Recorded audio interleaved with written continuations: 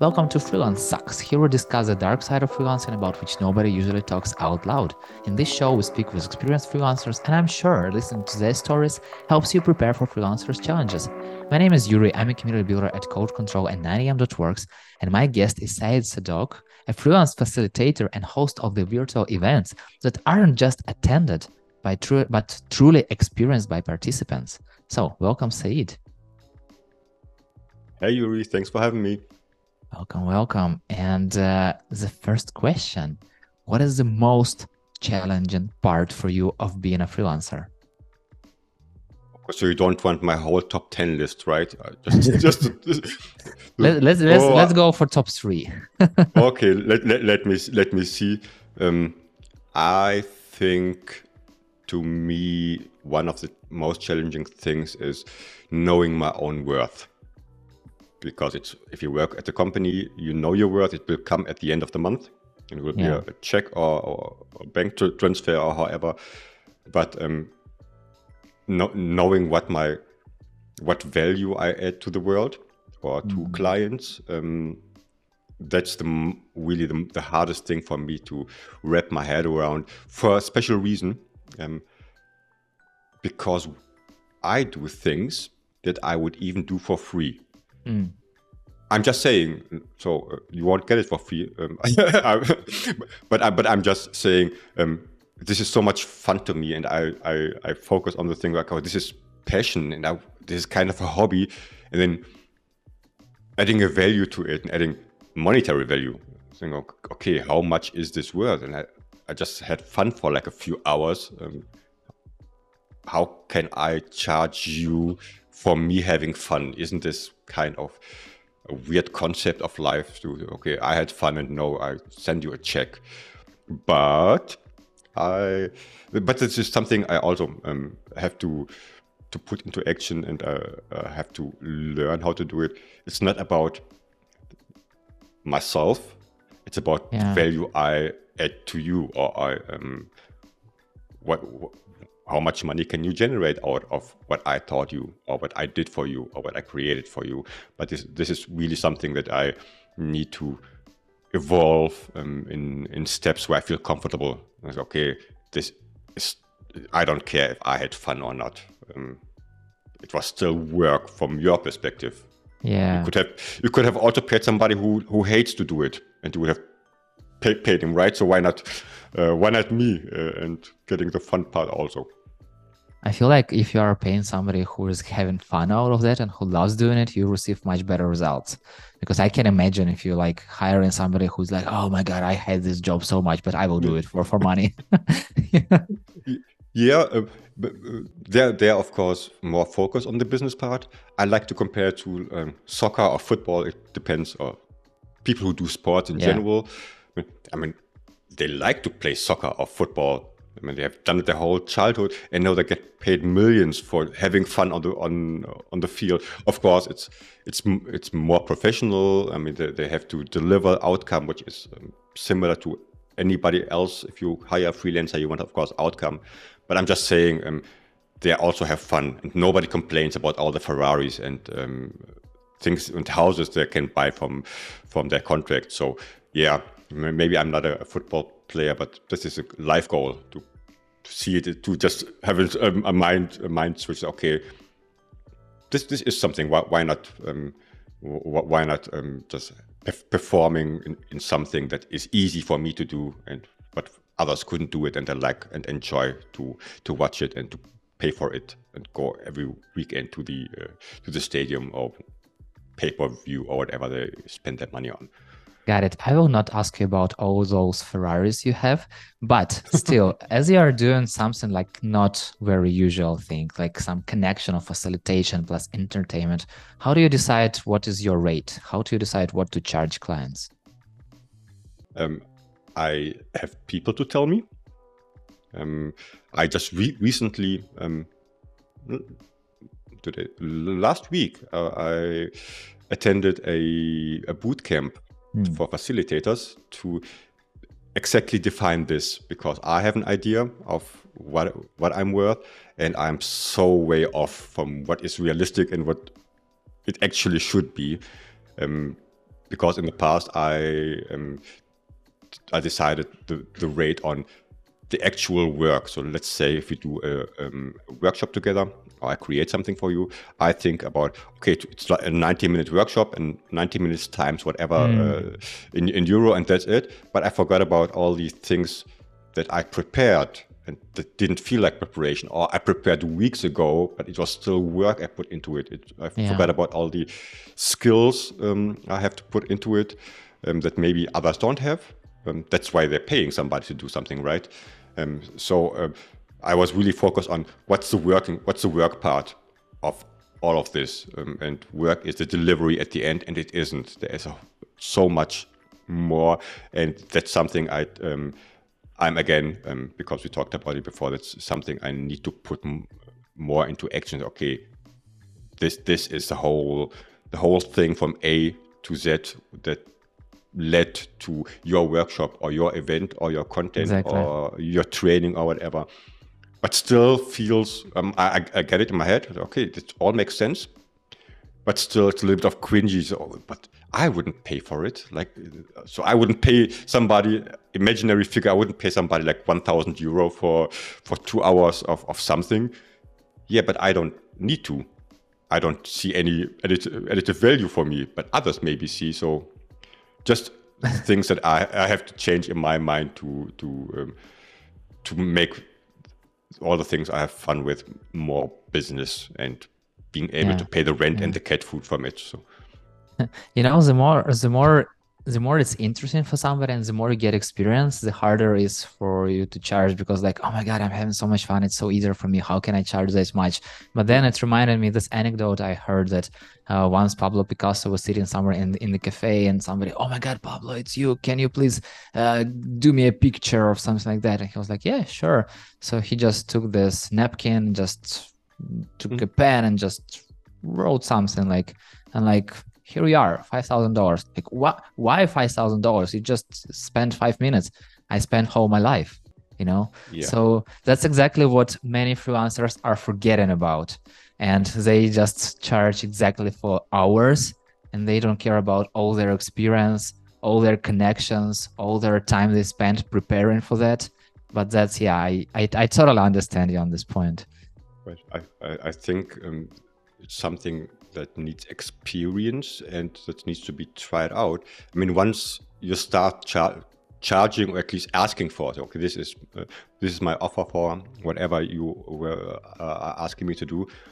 And if the first one says, yeah, that's fine, I'll pay it, then okay, then you have I think then you can create your comfort zone and say, okay, I expanded my comfort zone a little bit and it's totally fine for customer A and customer B.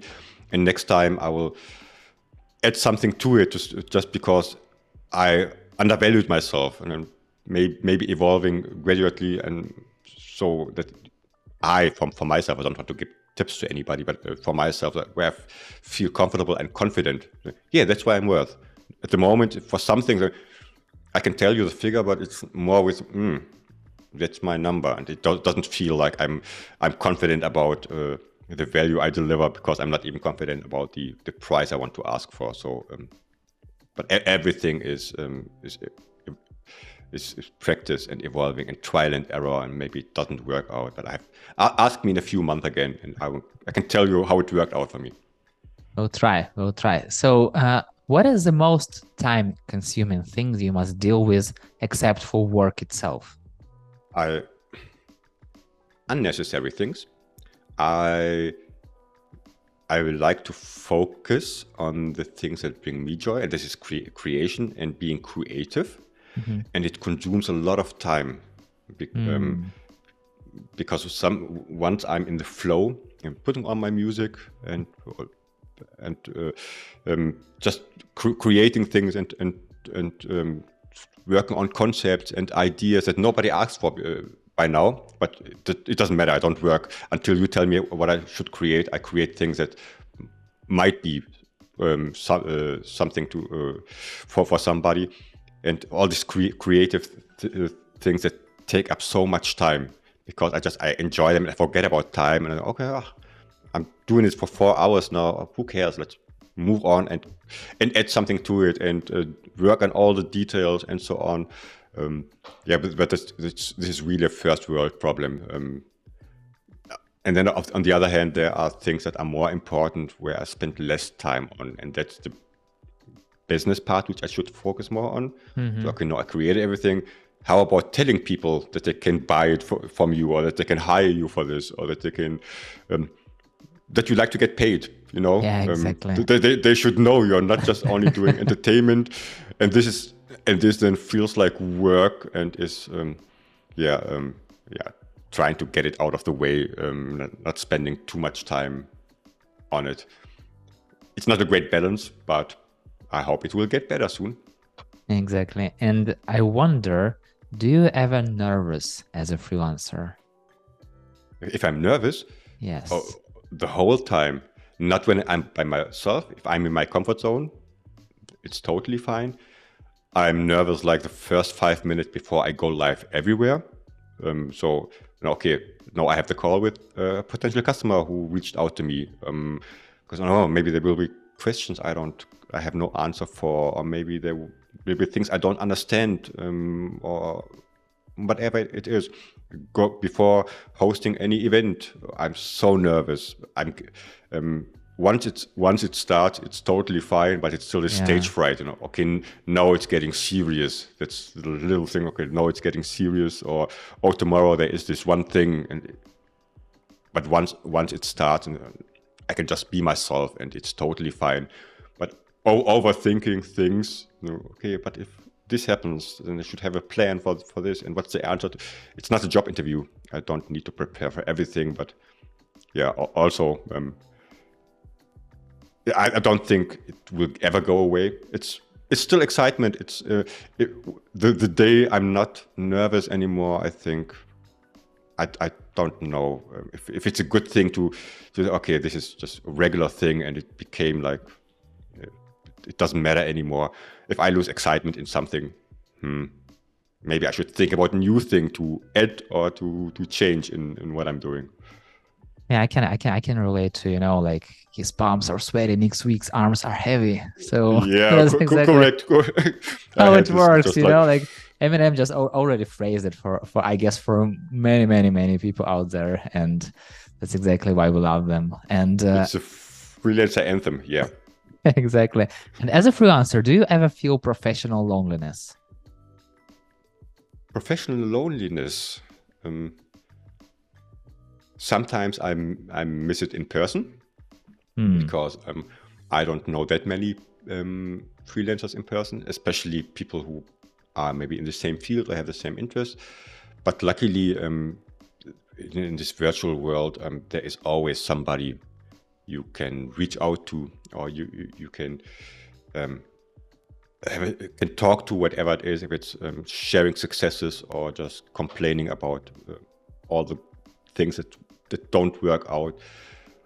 I don't think so. And even with my 3 a.m. in the morning time slot, there's somebody who's awake in the USA I can bother. So it's totally fine the way it is, due to or thanks to all the tools we have. And as a geek, I don't need I don't need that much in-person contact.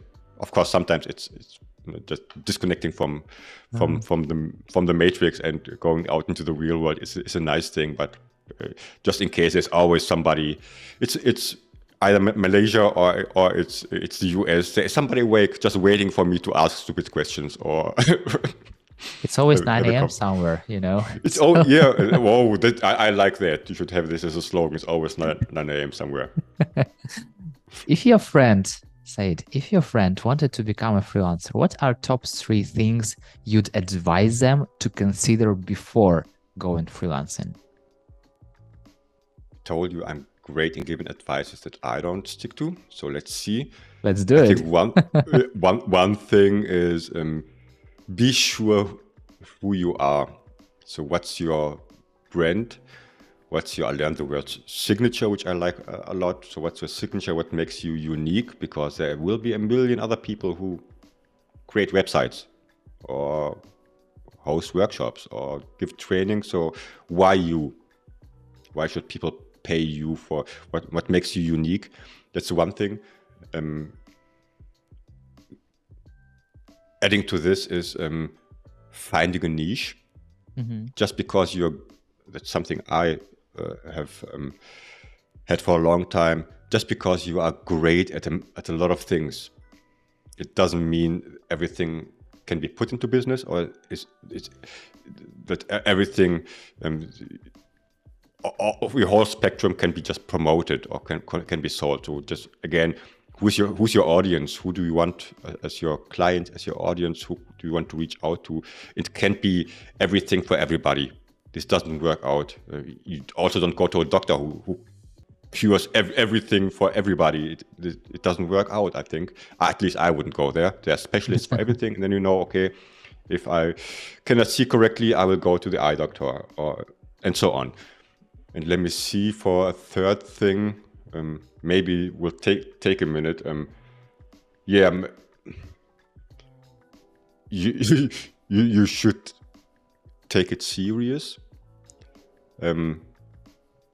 So if you want to live from it or have it as a side hustle, you should make sure that you understand the business part. So it's not only about creation. If you're good at doing something, it does not mean you are great at selling it or great at, having doing your finances or doing the taxes or reaching out to people. If you're somebody who's introverted who cannot talk to a client, and work on it first, or try to work on it very early so that you can get your product to the potential customer. Only being great in something will not bring you a cent, I think. Unless you share a lot of content, unless you have a lot of connections. But yeah, that's exactly the work that freelancers has do. Yeah. Which is part of the work, having connections and creating content and sharing it and being visible in general. It's part of the promo and selling part. Either you are fluent in it and you don't care about it, you just do it without thinking, oh, this is promotion, or you have to learn, okay, I need to figure out how to promote without overthinking it, of course. You don't need a whole plan of what do I share when on TikTok and which times are the best. Just do it, but still you should be able to tell people that they can buy from you and hire you and etc. Totally agree. Now, Said, I wish to have the sky as a limit, but time is a limit. So the final question, if you were starting freelancing today, what is one thing you would have done differently? Finding my niche earlier. So who are my clients, or who are the people that can benefit most from my content, and focusing on them without forgetting all the other things, but finding the focus on who do I target, and can later always be expanded. Got it. Said, thank you so much for sharing your challenges and for having such an open conversation. Thanks, Yuri. And thank you so much for listening. If you like the show, hit the like button or 5-star and share it with your friends. That's it. We're done. See you in the next episode.